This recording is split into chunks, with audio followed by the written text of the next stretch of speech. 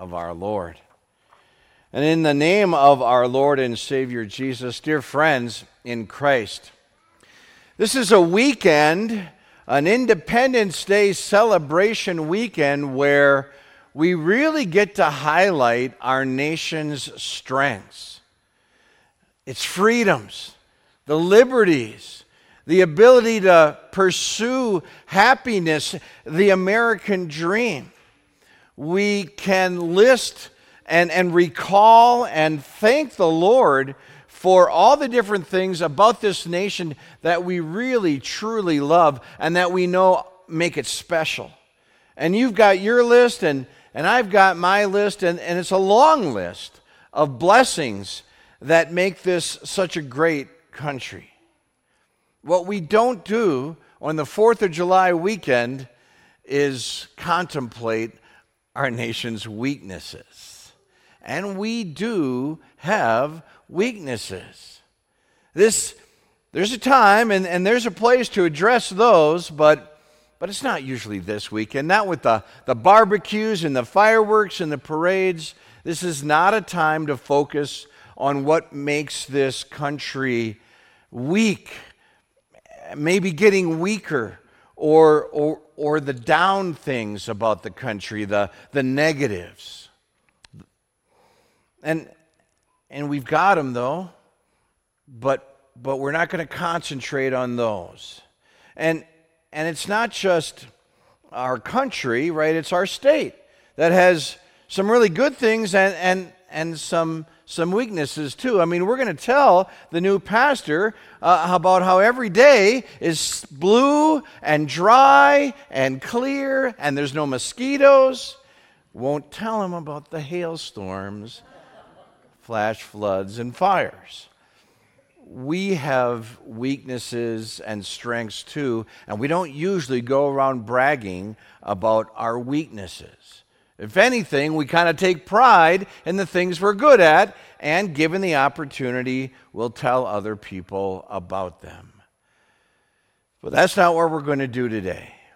Not going to do today because of what the Apostle Paul says. It's not what we do when it comes to our relationship with God, when it comes to our reliance on Jesus, our Savior.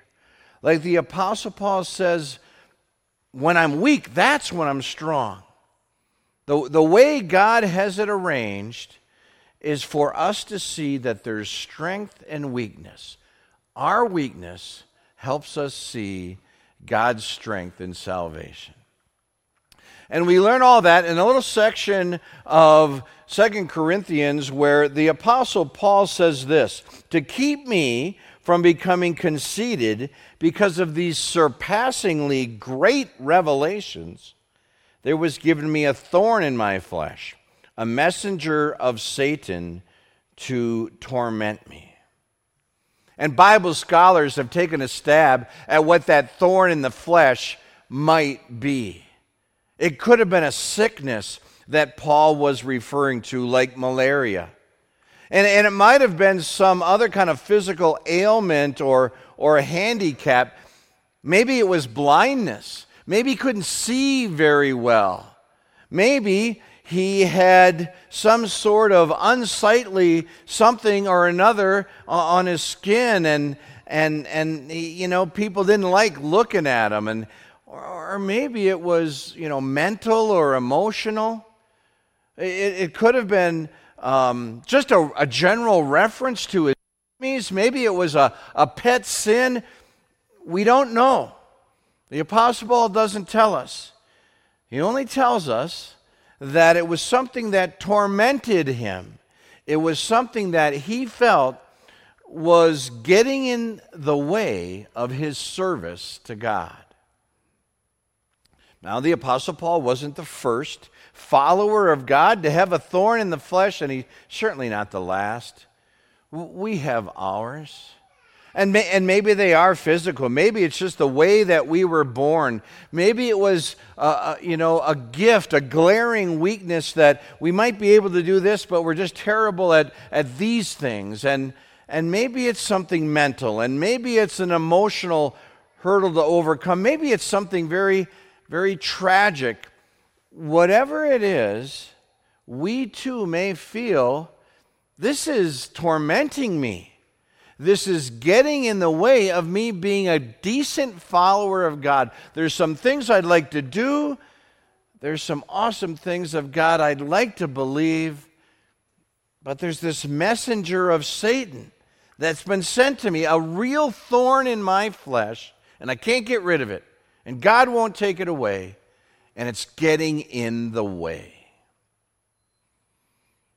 It's interesting, right, that the Apostle Paul calls this thorn in the flesh a messenger from Satan.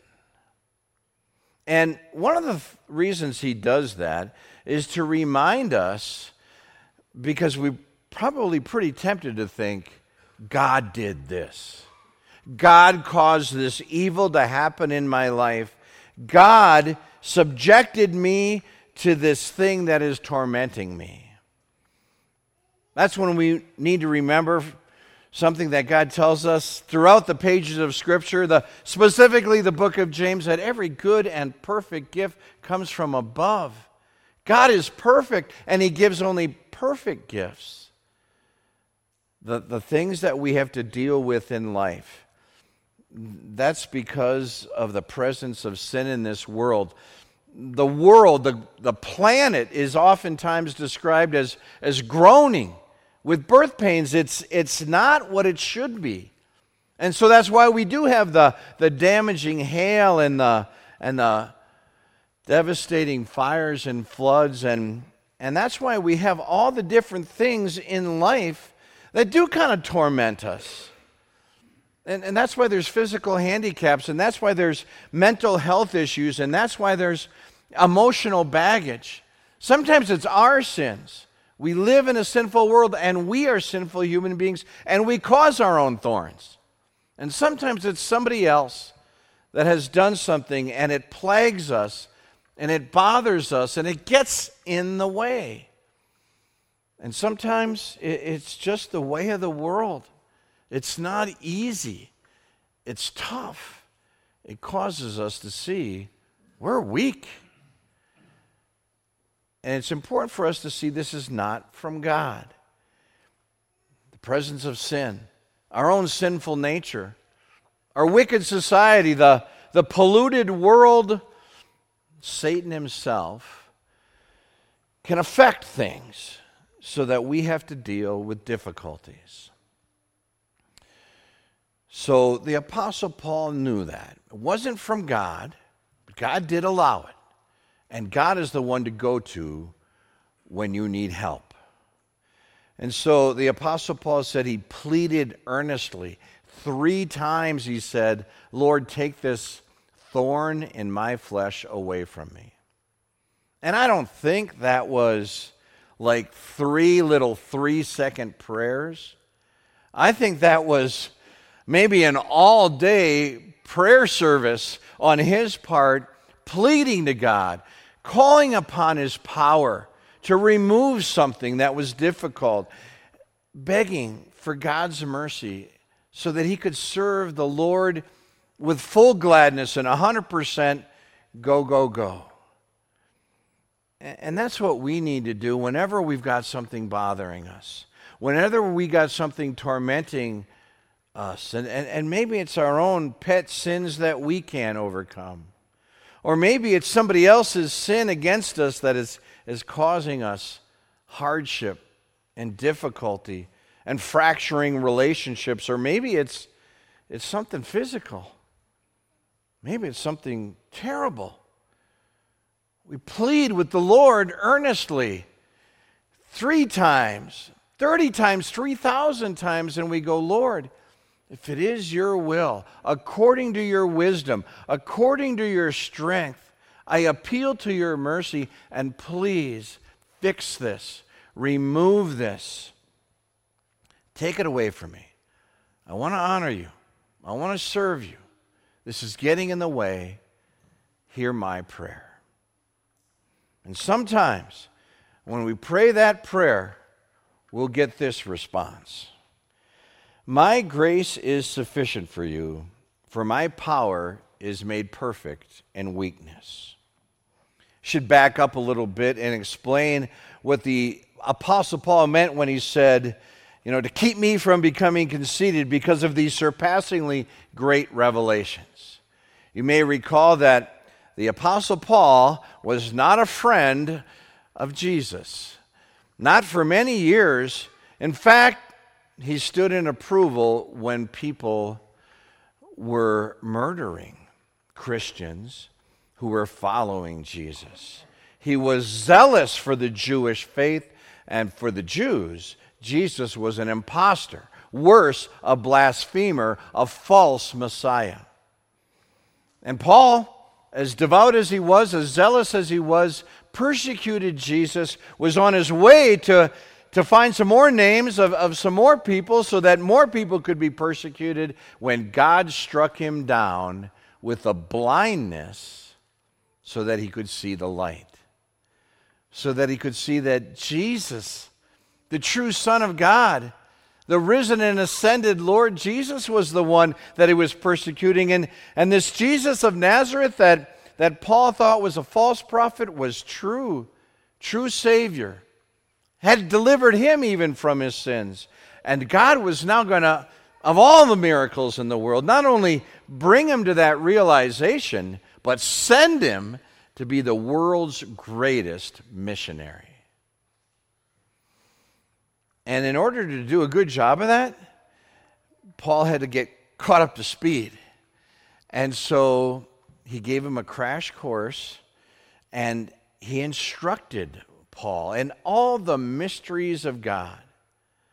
Brought him up into the heavens, it seems like, and gave him more than the Bible, gave him the very mind of God, and that might just make you feel a little bit superior to everybody else.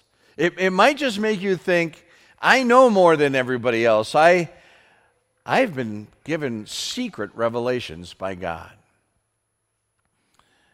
And to keep Paul from becoming full of himself, to keep Paul from being not just big-headed, but unable to connect with people that just needed to hear the simple good news that their sins were forgiven, the Apostle Paul was given a messenger of Satan, a thorn in the flesh. And the Apostle Paul realized, okay, now I get it. God's grace is sufficient for me. This thing isn't going away. Not till I get to heaven and everything and everyone is perfect. I got to deal with this now, and it's actually a good thing for me. There's strength in my weakness, and now I'll boast in Christ. Now, I don't know what thorn in the flesh is a particularly painful one for you, but everybody's got them. In the same way that God gives unique gifts to his people, and some of those gifts can be used quite well in the service of the Lord and the church, God also allows different thorns in our flesh. Are they given to us for the same reason they were given to the Apostle Paul, to keep us from being conceited? Pride is a sin that we can all fall easily into. But whatever the reason, we don't know the mind of God. Whatever the thorn, we can remember God's grace is sufficient if it doesn't get taken away, because God's power is made perfect in weakness. Maybe some of you have followed, prayed for, and heard about the little boy that just a month shy of his 3rd birthday passed away. He was the son of Pastor Noah Bader. I got to know him very well when he was out in Salt Lake City. Then he also took a call to California. We remained tight over all these years. I got to visit little Phineas when he was in intensive care. He fought it. He had cancer. It was too much. His body gave way, and he passed away a couple weeks ago. The funeral was this past Monday. I didn't get a chance to go to the funeral, but I listened to it. And boy, did that pastor boy, did he nail it. If you listen to it or if you get the chance, he brought up, and not a resurrection text. He didn't use a I know that my Redeemer's text. He took as his text for that funeral sermon the account of Abraham being asked to go and sacrifice Isaac, his one and only son. And he said, how in the world do you bury a child? And he kept pointing to Abraham. Like, how in the world do you sacrifice your one and only son? And he brought up the point that when God tested Abraham, it wasn't like a quiz. It was pushing him to his absolute limits to see, I can't do this. There's nothing I can do. God has commanded me to do this. And I waited so long for this son. And I've been told this son is going to be the father of many nations, and the Savior himself will come from this line. And I don't understand this at all. He was driven to completely, utterly despair of himself so that he could look to Christ alone for salvation. And we did that, of course. God spared his son. And it just reminds me that sometimes we need that. I'm not saying we're all so full of pride here, and I'm not saying that we've got such great gifts that, we're kind of conceited. I am saying every single one of us needs to completely, 100% despair of ourselves and come to the conclusion, I'm too weak. I can't do it. I can't save my son or my daughter or my parents from death. I can't save myself. I need God. Only He can deliver me. And His promises are true, and He does. And that's faith. That's the faith that will allow us to do amazing things, difficult things, and not get in the way of our service to God. When it comes to the whole concepts of strength and weakness, we don't like to think about weakness. You go to the luxury resort, the all-inclusive getaway, and you don't really see on the brochures or want to pay attention to all the poverty-stricken people that you pass on the way to the resort. You just want to get there and relax and enjoy. When somebody goes to court, their defense attorney does not say, Judge, Your Honor, my case is weak at best. But when it comes to God and our relationship with Him, then only the weak survive. Because where we are weak, God is strong. And may we always only despair of ourselves and boast in Christ alone as our salvation. Amen. Now the peace of God, which surpasses all understanding,